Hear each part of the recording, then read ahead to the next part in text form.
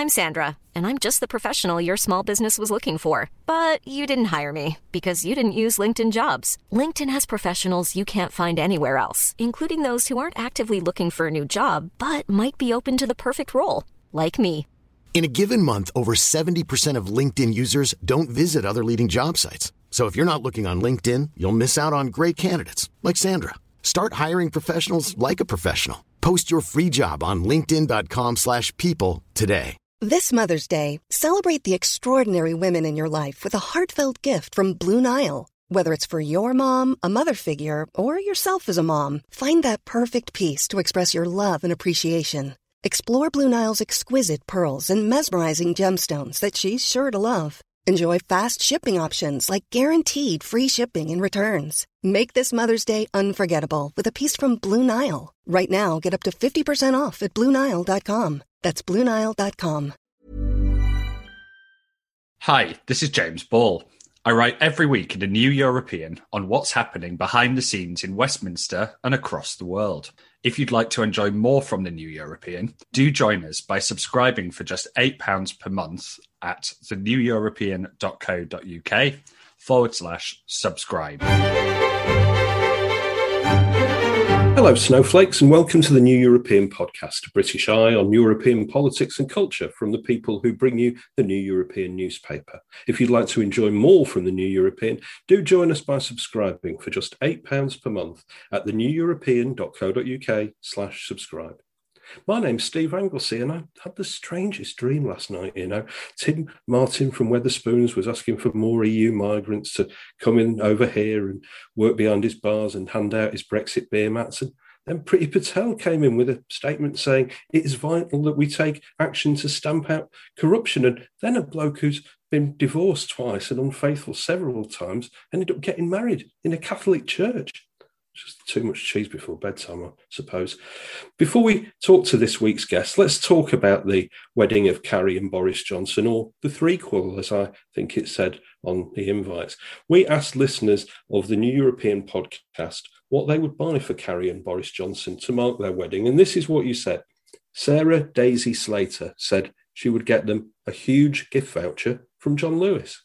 Margaret Bowden said she would get them a copy of both of his previous marriage certificates, framed, the ones not recognised by the church that he married Carrie in. That would be nice. Ralph Cutting said he would get Boris Johnson and Carrie a scoreboard with divorced, beheaded, died, divorced, beheaded, survived, so Boris could fill in the gaps accordingly.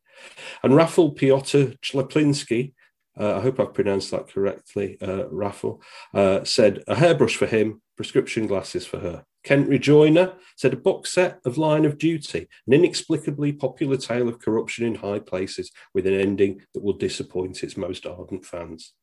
More of what you would buy for Carrie and Boris Johnson. Michael Joinson said he would get them a full list of all the food banks in the country so they can get a grip on their perceived poverty.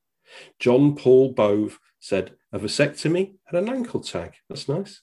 And Abby Heron Newell said she would treat them to a slap-up meal for two in a pub. It would have to be a pub in Cornwall where the fishermen drink now. I'm not sure that would go down too well. Alan Bauer said he would get them pole dancing lessons. I think there might be an American lady who could help with that. And Nigel Goodwin said he would get them two presents, a new sofa and a bottle of red wine. My first guest today appeared in the New European's very first issue. Now, nearly 5 years later, she's returned to the paper as the author of a wonderful and rightly popular column called Germansplaining, which does pretty much what it says on the tin. It explains Germany to us Britons. She is the former editor of Germany's biggest tabloid paper, Bild. Tanit Koch. How are you, Tanit? Excellent. How are you? Thanks for having me. Thank you. The column is so funny, it's so insightful, and the response to it has been so huge. I think that is partly because we are quietly, well, maybe not quietly, maybe loudly obsessed with Germany. Do German people spend as much time thinking about British people as we do thinking about them, do you think? I'm afraid not, but they hold British people in high esteem. But certainly, if you look at what happened ever since Brexit, it's been on sort of the front pages of British papers. It hardly ever made, after sort of the event itself, it hardly ever made the front pages in German papers, because people here just thought, well, Brits have sort of gone mad, and let's move on.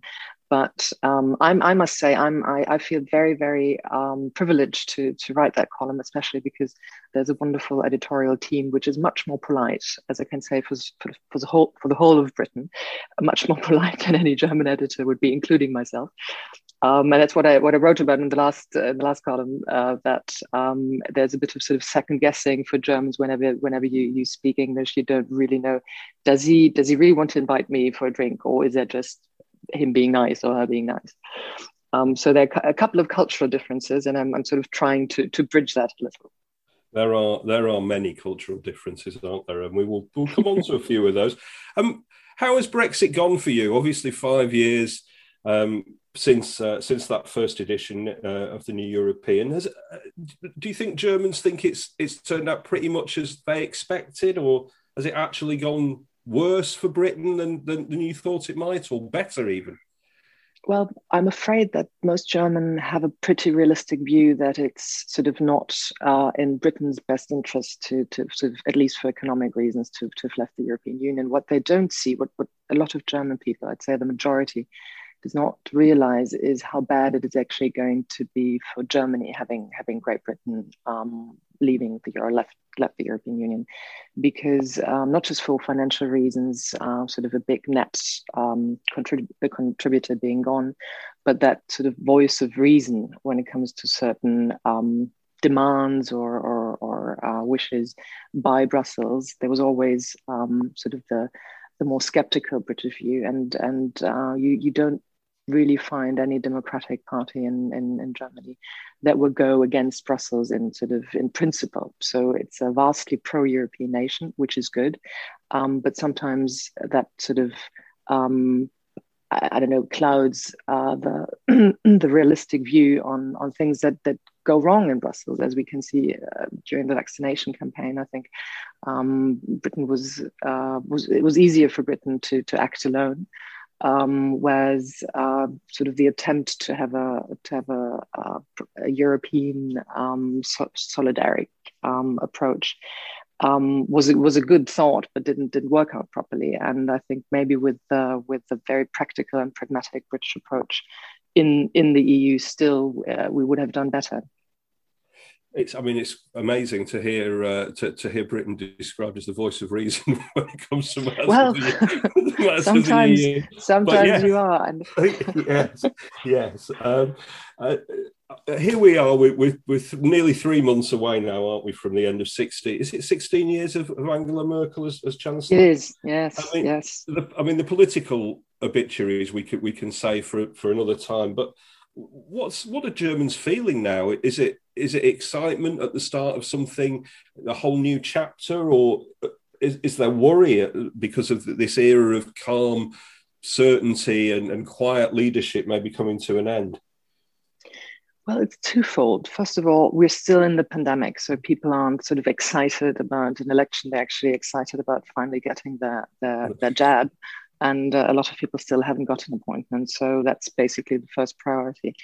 Angela Merkel by now has managed to sort of to already get into the sort of the level of elder stateswoman, although she's still in office. She's sort of above party politics, you can say. And she's hugely popular still. But people do realize that 16 years of one person mainly in charge, or absolutely in charge, is maybe not the best if you want to innovate and want change. So Germany as a whole, if you look at the political culture, it does want its sort of stability and certainly not too much innovation and too much change. But there's some polls which have been published recently on whether people think that limiting the term of office would be a good idea, because by now it's unlimited. If Angela Merkel had said, I want to run again, maybe her party would have started a rebellion, but it would have been completely constitutional to say she's going to run again. And 16 years, people now realize is a long time. And we've had it before. We've had it with Chancellor Kohl, and I don't know. I had a lot of time in office as well, and so there are voices now who call for limiting the period of being Chancellor. How different would Armin Laschet or Annalena Baerbock actually be then if Germany tends to crave stability?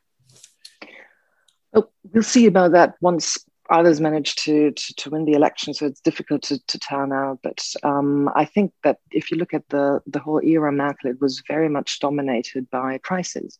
So complaining about sort of Germany's digitalization process not having been pushed through fast enough, that's absolutely true. So we're lagging behind in so many fields, and people are actually quite shocked what the pandemic has sort of brought to light in terms of tardiness and just very, very slow processes within administration, and all sorts of sort of things that don't run well, and most people always considered their country to be run well, and now we see there are a lot of things that don't. If you look at sort of people wanting to get tested, or when the masks were handed out to people above 65 years, seriously, there was a lack of. Although in Germany you do have to tell administration wherever you live, unlike Britain, where you don't have to sort of to go to the mayor's office and tell them, by the way, this is my address. You do have to do that in Germany. So the data are all there, but they didn't manage to sort of connect data and people in need of masks. And so there was a whole of bureaucratic chaos, and that's what people have realized and are shocked about. So the era Merkel certainly had its deficits and deficiencies, but you had the euro crisis, you had the financial crisis, you had the Ukraine crisis, you had the refugee crisis.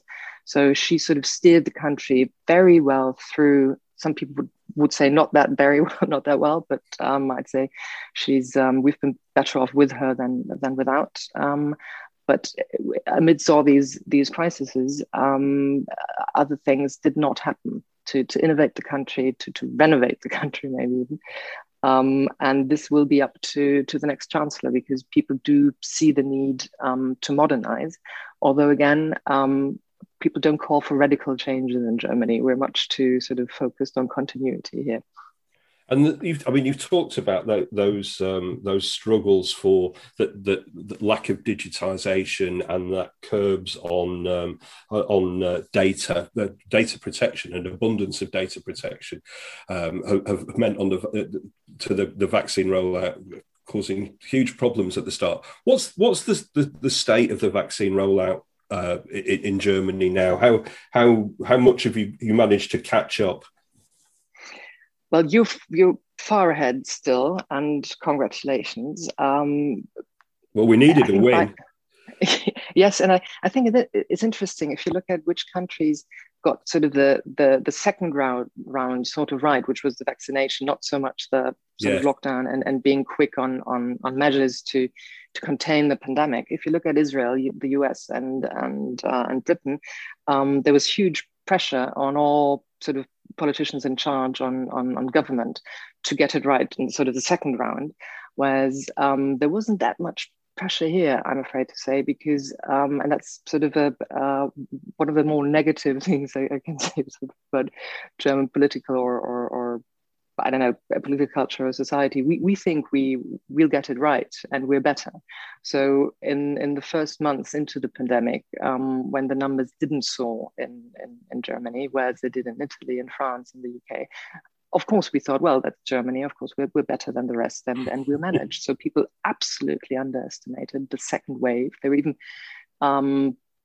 high-ranking people who considered the second wave not to be happening. So there was not enough pressure, also by media, to put on government to really up their game and get things sorted and be fast for once, or be quick. And luckily by now, I think about 45% of the general population has at least had one jab, and 20% got 2 doses. So government is promising that by the end of the summer, everyone will at least have had one jab and an appointment for the second one.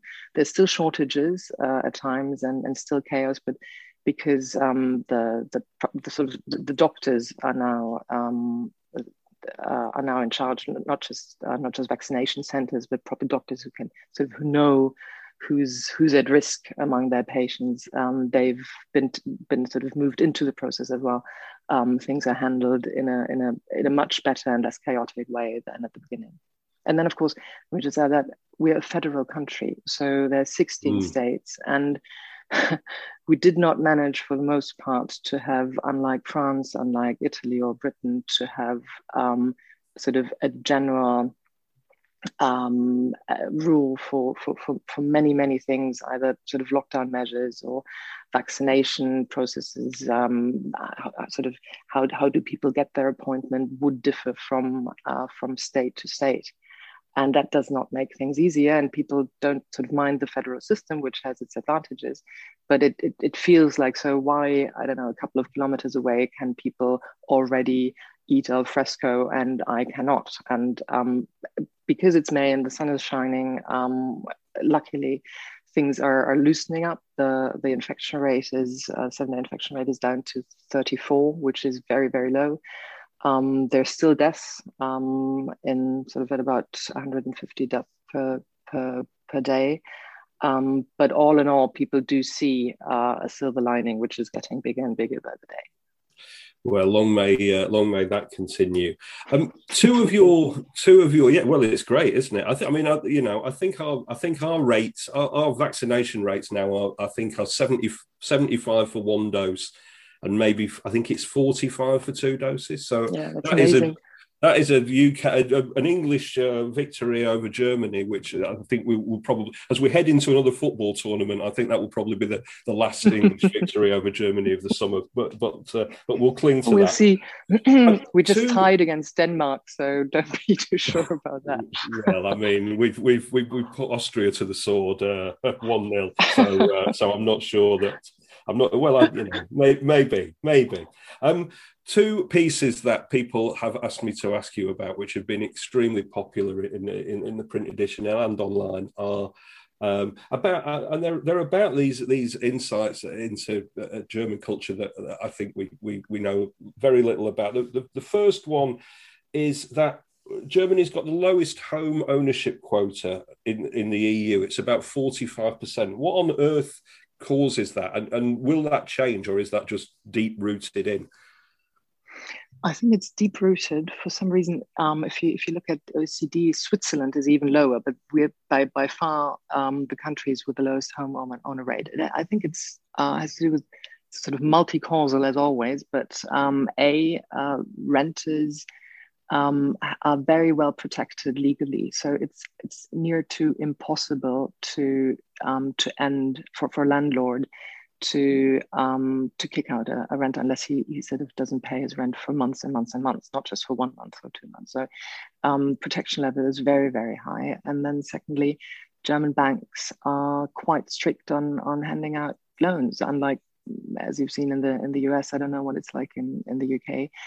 There's a general sentiment that you actually have to properly buy a house and sort of pay off the loan, whereas in countries like Denmark or in the UK, you buy a flat or a house, get a loan, and then at some point sell and get the next place. And that's highly unusual for Germany. People at the moment are complaining that especially in large cities, as always in popular areas, it's getting more and more difficult actually to finance, to get the money together to actually buy property.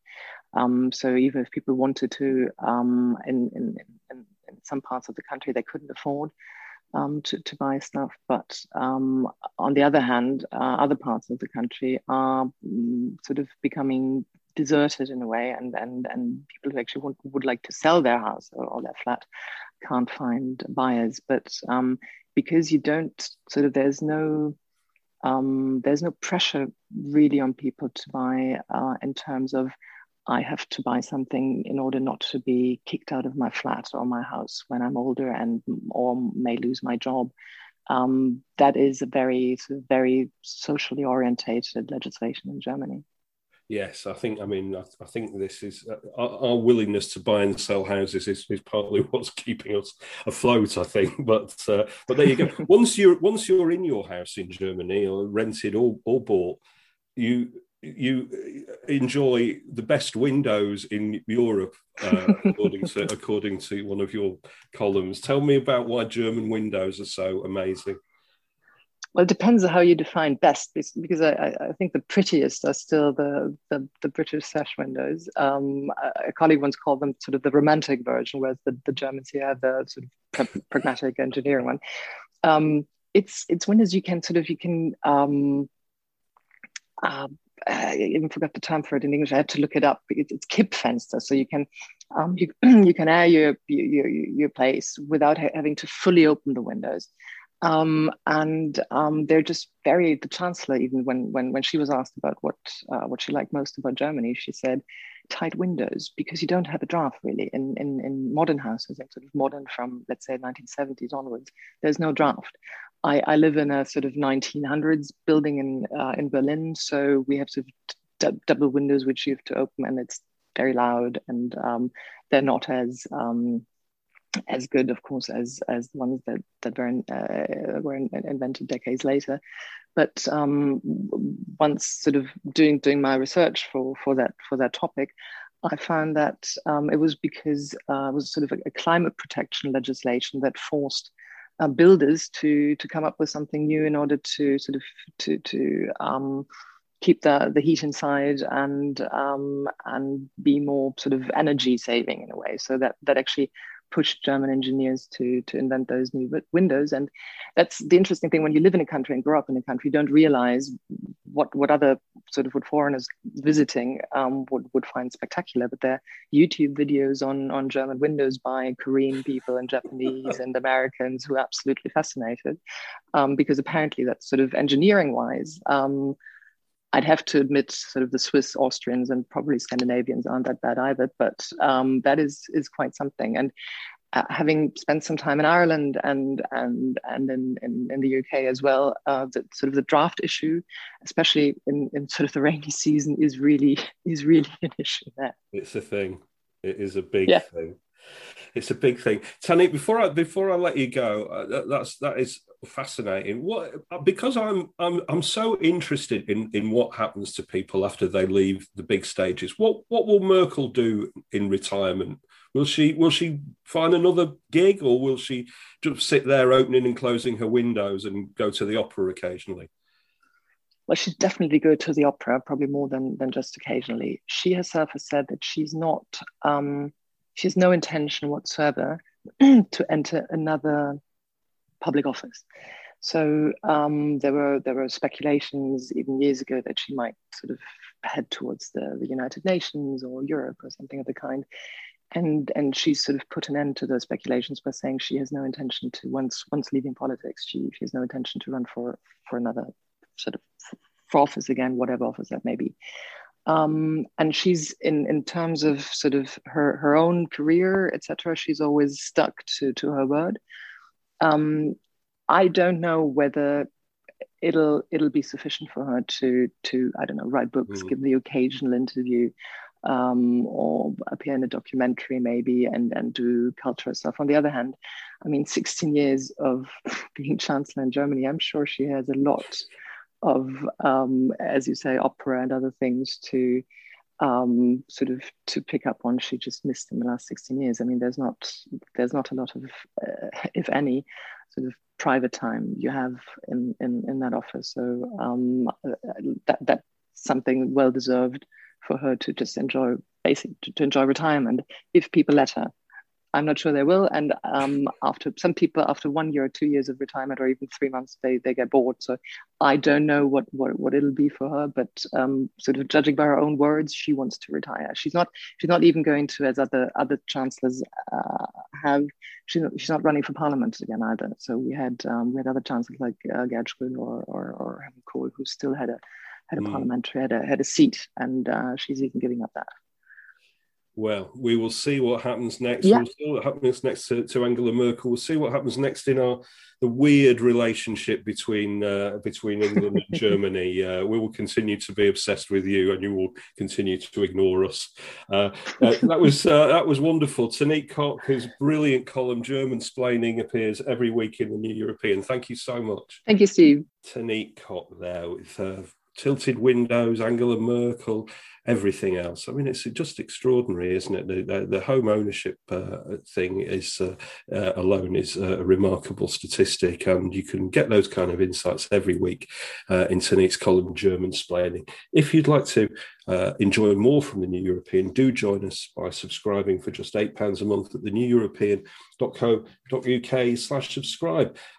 Now, we asked New European podcast listeners what you made of Keir Starmer's TV interview with Piers Morgan the other night. A mixed reception, I would say. Peter Johns said it was good.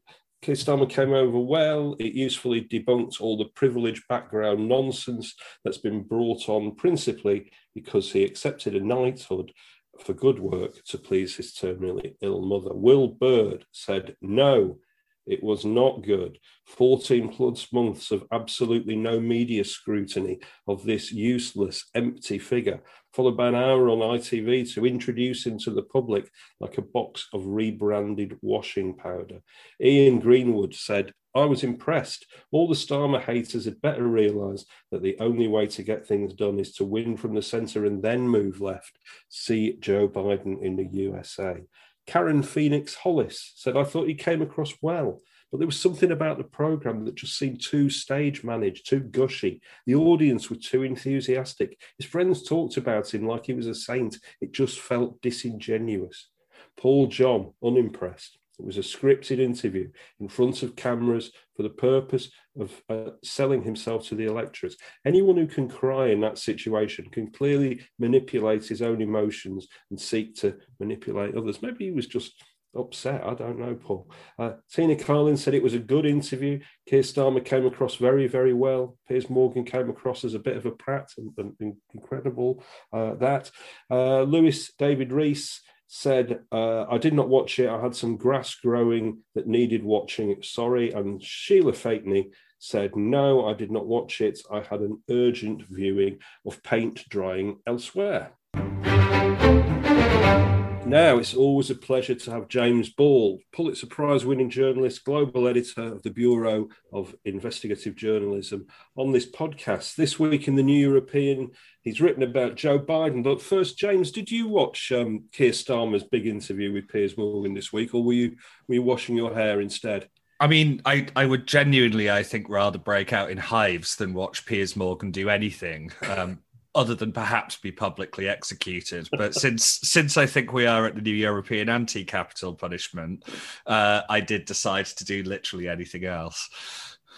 I'm not, I've watched. I didn't watch it. I didn't watch it all, I've got to say. But neither was I in the camp of the readers who said that they had urgent viewing of paint drying elsewhere. I mean, he came across okay. It was fairly softball from Piers Morgan. I think he didn't call him a snowflake or attack him for getting stressed or anything like that. And when Keir Starmer did tear up, he didn't tell him to grow a pair or anything like that. Although I think he did tell him to grow a pair at another time, but that was just a joke. He did avoid the Nick Clegg question, didn't he? He did. He avoided the Nick Clegg question, which, of course, for people who don't know, is how many women have you slept with? And how many women did Nick Clegg say he'd slept with? Do you remember? So he tried to avoid it. This is the really tragic thing about it. He did try to do, well, less than you, I imagine, or that kind of thing, and then ended up saying not more than 30. Which, of course, immediately turned into headlines in every paper going, Nick Clegg, I've slept with 30 women. That's right, yes. And, of course, there was that clip of him in the House of Commons not long afterwards. I don't know if you remember this, where I think it was sort of a couple of days after this interview, and he opened a PMQs by saying, "I met a female civil servant the other day." Somebody went 31. Oh no, I'd forgotten that completely. Yes, it was one to block out. He also avoided. Keir Starmer also avoided the how much drugs have you taken and how much did you enjoy it question, but just look at his hair. I think given he's a former DPP, that one could have got very awkward indeed, couldn't it? Yeah, but look at his hair. Look at that picture of him in his youth.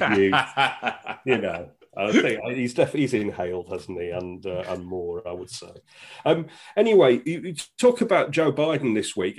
Before we start, how much are you enjoying these reports that Donald Trump is telling friends that he expects the result of the election to be overturned and to be president again by August? I mean, let's be honest. It's fairly clear, despite being president of the country for 4 years, that Donald Trump has never read the U.S. Constitution, let alone understood it. It's sort of magical, isn't it? It's if that's what Trump needs.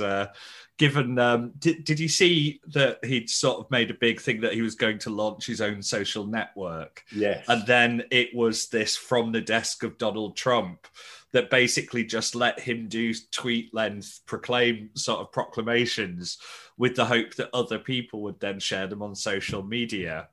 It has, less than a month after being launched, been permanently canned, which the best observation I saw said that it had lasted 2 Scaramucci's, named after his very, very short-lived press secretary who lasted for about 11 days. Yes, he has got more than 11 days worth of interviews out of it since. I wonder whether this is the first stage of an insanity plea for Donald Trump, and whether it'll be, it will be not so much a White House, but a sort of comfortable white room manned with people in white coats and all of that. Joe Biden, obviously, we've got the G7 coming up, we've got the NATO summit coming up. A lot of people expected Joe Biden to come into these things not really having done very much apart from not be Donald Trump, but that's not the way it's turned out at all, is it?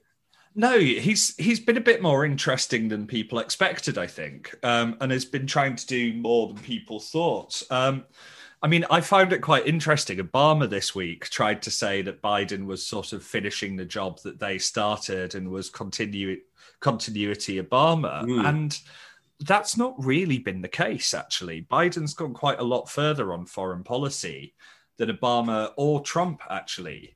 All three presidents sort of inherited the war on terror and the war in Afghanistan.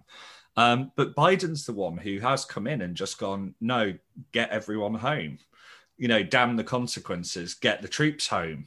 And he set the deadline of September this year, which fairly obviously 20 years since 9/11. And he's followed through. Now, this is not Don't like to think of him following through. He's an old man. This is not good news for Afghanistan. It really shouldn't be stressed. But as others have pointed out, the US staying there was more or less keeping a lid on something that would happen anyway. And so there are arguments in both directions. But he has actually just come in and done the thing. He also did a much, much bigger stimulus package sort of post-corona than most people expected, and quite a progressive one. It introduces things like child benefit for the first time in the US. A lot of talk centered on the $1,400 stimulus checks, but unemployment insurance went up by $300 a week. That's actually a fairly considerable amount of money. Yes. And especially in the US, which has an incredibly weak welfare safety net. Biden's stimulus package was $1.9 trillion and passed without a single Republican vote. That's twice the size of Obama's post the financial crisis. So he's been pretty progressive, and he's got more done than people thought, given he's dealing with a tiny House majority, a Senate that's on a 50-50 tiebreak with some very conservative Democrats, And he does seem to be trying a pretty ambitious infrastructure package. You know, the Republicans are trying to keep it to a few $100 billion, you know, as if that's pocket change. But once again, he's going for $2 trillion or so. And he's trying to include things like childcare in it. Now, if childcare sounds strange as infrastructure to you, it sounds strange as infrastructure to everyone. But there's an argument that it's social infrastructure because it's part of the plumbing that helps people work and live fuller lives, which I think is an argument that can be made. Now, whether he'll pass it is, of course, another question. But he is at least trying to do some quite ambitious, progressive things. Yes, it's incredibly heartening, isn't it? And you know, and it's also very strange, isn't it? At a time when we're looking at the government's massively ambitious catch-up payments for school children, it's quite something to be that we're being outspent by an American president. I noticed that we're already pretending that this is just the first tranche of all the money that we're going to spend on school children instead of £6 a week, £6 each, and some turkey Twizzlers, which is what it really was going to do.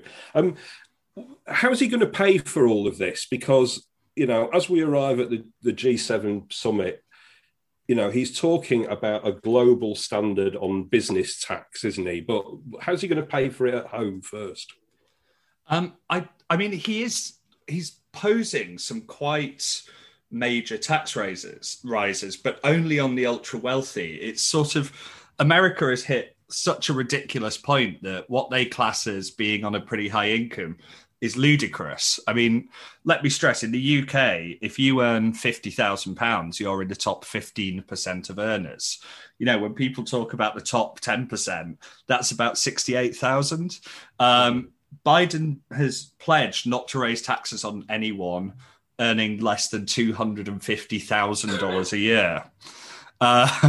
So that gives you a sense of sort of how he feels he can raise quite a lot more revenue from quite a small number of people. Now, the US is a richer country than we are. It has more people on very high incomes. But he is proposing sort of various different things on high income and then on sort of shares and bonuses and similar things like that can pay for a reasonably high amount of it. Now, I'm not sure the sums actually add up, but I'm also not sure they need to. Do you know the old saying, if you owe the bank £1,000, you're in trouble. If you owe the bank $1 million, the bank's in trouble. If the US ever defaulted on its debt, the global economy would blow up. So they can sort of borrow what they want, really. So Democrats tend to tie themselves up with paying for stuff when they don't necessarily need to. And what is the idea that there is a global standard on business tax? What is he going to the G7 proposing? Is this the answer to all of our moans about Facebook and Google and companies like that just moving where they're headquartered to avoid to evade tax? It's to avoid tax. Yeah. We should be quite careful. Yes, Evade is the illegal one. That's right. So it's a sort of modest first proposal, but it's a little bit revolutionary in some ways, which sort of fits Biden's new tag of boring but radical. The idea is the G7 economies and about 120 others would agree a minimum rate of corporation tax on large corporations. Now, I think Biden wants to apply this to essentially all multinationals. So whether you're Kraft Heinz or Google, this would apply to you. The UK is trying to keep it just to tech companies for some insane reason, possibly because we have no major tech companies sort of set here. Yes. But all it would do at the moment is set a minimum rate of corporation tax of 15%. They were initially trying for 21%. And people sort of thought that was a little much. For reference, Ireland's at the moment is 12.5%. Now, this doesn't suddenly solve all of your problems. When we think of tax havens, we tend to think of little islands in the Caribbean, but one of the worst is the Netherlands, which charges something like 0.8% tax on profits derived from intellectual property. Wow. And so people tend to have their IP and their brands and so on owned out of the Netherlands and move that money through there for a very low profit rate and do little tricks like that. Right. Now, this headline corporation tax wouldn't fix that. But what it would do is mean that 130 countries potentially had taken joined up action on corporation tax to try and make it less useful for them to shift money around, to shift profit around. Now, once you've done that once, you can do it again. And so the way to think of it is this first one might do a little bit, but then they're cooperating. Then they've got this mechanism and they can ratchet it up and make it more and more useful and harder to avoid. And so it's a really interesting precedent. And the US is probably one of very few places that could actually set the ball rolling on it. It's something the EU could have done, but because Luxembourg and the Netherlands and so on make a lot of money by being tax avoidance havens, the EU's never really gone anywhere with it. This is such a good idea. I can't possibly believe that it's going to happen. What are the dangers at home for Biden from all of this? Obviously, Afghanistan is a real danger. But, he's not a great campaigner to begin with. By the end of this year, he's got to focus on the 22 midterms, which are really going to sort of make or break his presidency, aren't they? If he's serious about running again, he's going to have to win the 2022 midterms, surely. Well, you say that. No. The 2010 midterms did not go well for Barack Obama, and he got a shellacking, and as he said, yes, that's right, romping to a second term. But it did mean that Obama really got nothing done after his first 2 years. The midterms look absolutely horrendous for Biden. Yes. Obama had about 50, once you include the independents that voted with him, Obama had 59 Senate seats and a House majority of nearly 80. Biden has a tiny House majority and a 50-50 Senate. So he will almost certainly lose control of both houses in the midterms. Democrats tend not to vote. There's been yet more gerrymandering. There's been more voting rights restrictions.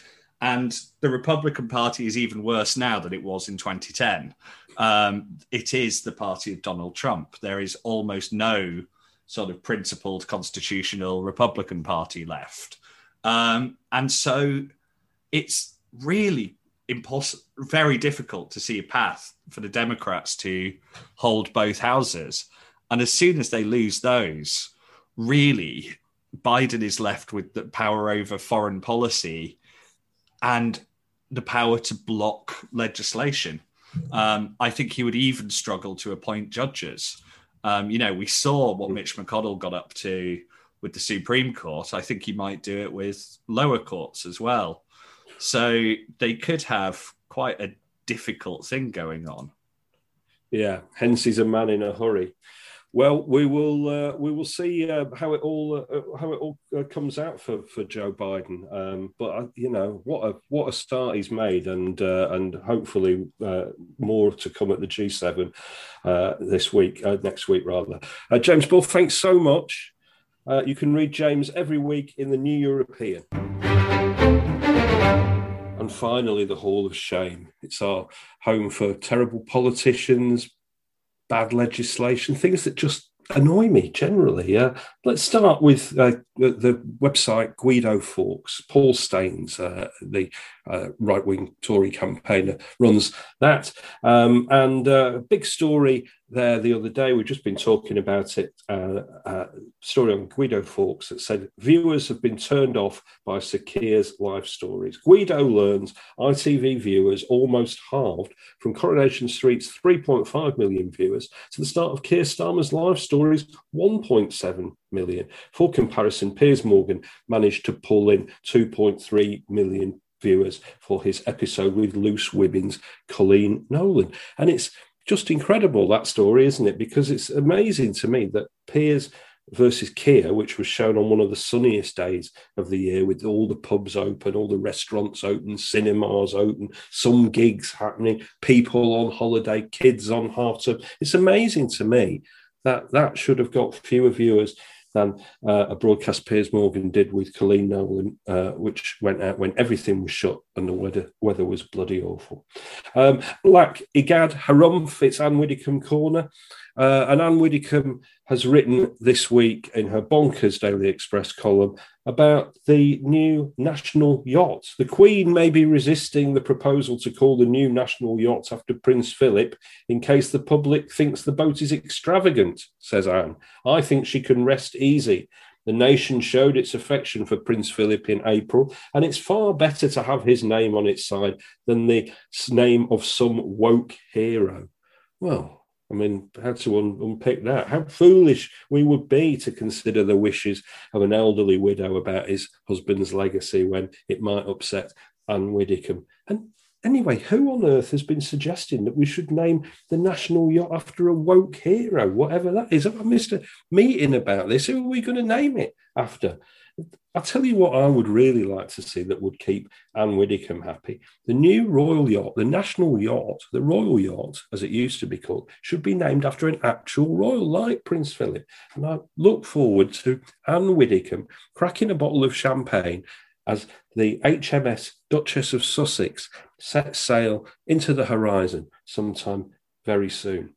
The Department of Transport I'm putting into the Hall of Shame. I know some people might expect me to be putting the Leave voters of Kent in the Hall of Shame, but I'm going to put the Department of Transport in instead. The people of Kent made their decision. I thought it was the wrong decision when they voted 59.4% to leave in the referendum. But they've been stiffed ever since, these people. And now the people of Ashford have been rewarded with a light show. It's not a fireworks celebrating our independence from the EU. It's a harsh white lighting at the 66-acre Brexit lorry park in Sevington. It could be seen for miles across the county. I've written about it in the New European this week. There have been other things.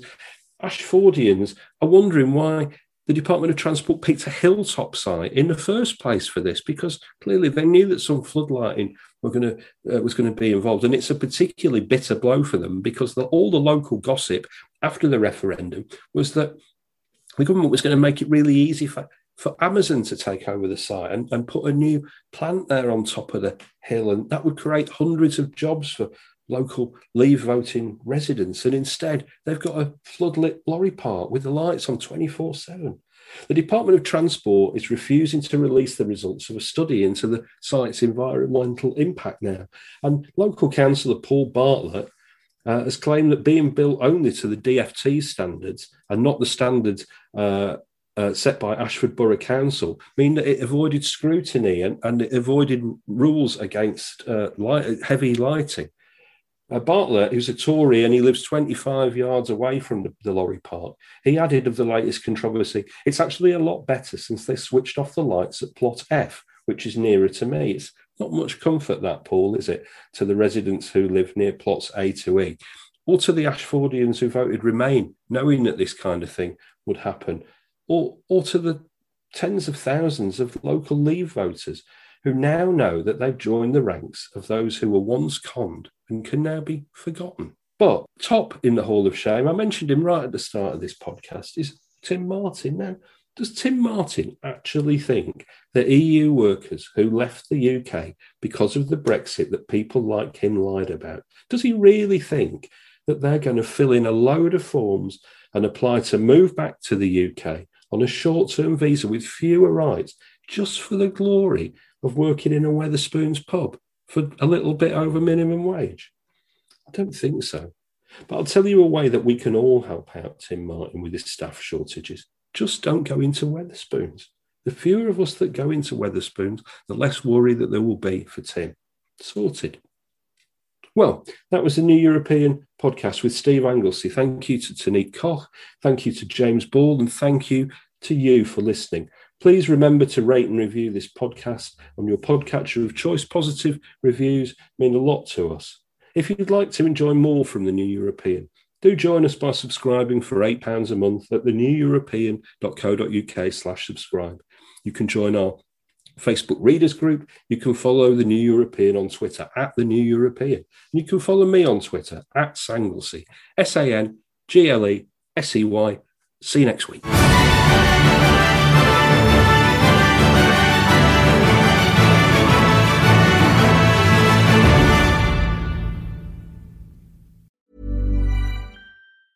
Even when we're on a budget, we still deserve nice things. Quince is a place to scoop up stunning high-end goods for 50 to 80% less than similar brands. They have buttery soft cashmere sweaters starting at $50, luxurious Italian leather bags, and so much more. Plus, Quince only works with factories that use safe, ethical, and responsible manufacturing.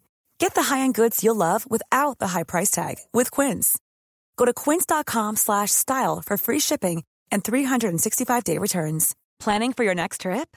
Elevate your travel style with Quince. Quince has all the jet-setting essentials you'll want for your next getaway, like European linen, premium luggage options, buttery soft Italian leather bags, and so much more. And is all priced at 50 to 80% less than similar brands. Plus, Quince only works with factories that use safe and ethical manufacturing practices. Pack your bags with high-quality essentials you'll be wearing for vacations to come with Quince. Go to quince.com/pack for free shipping and 365-day returns.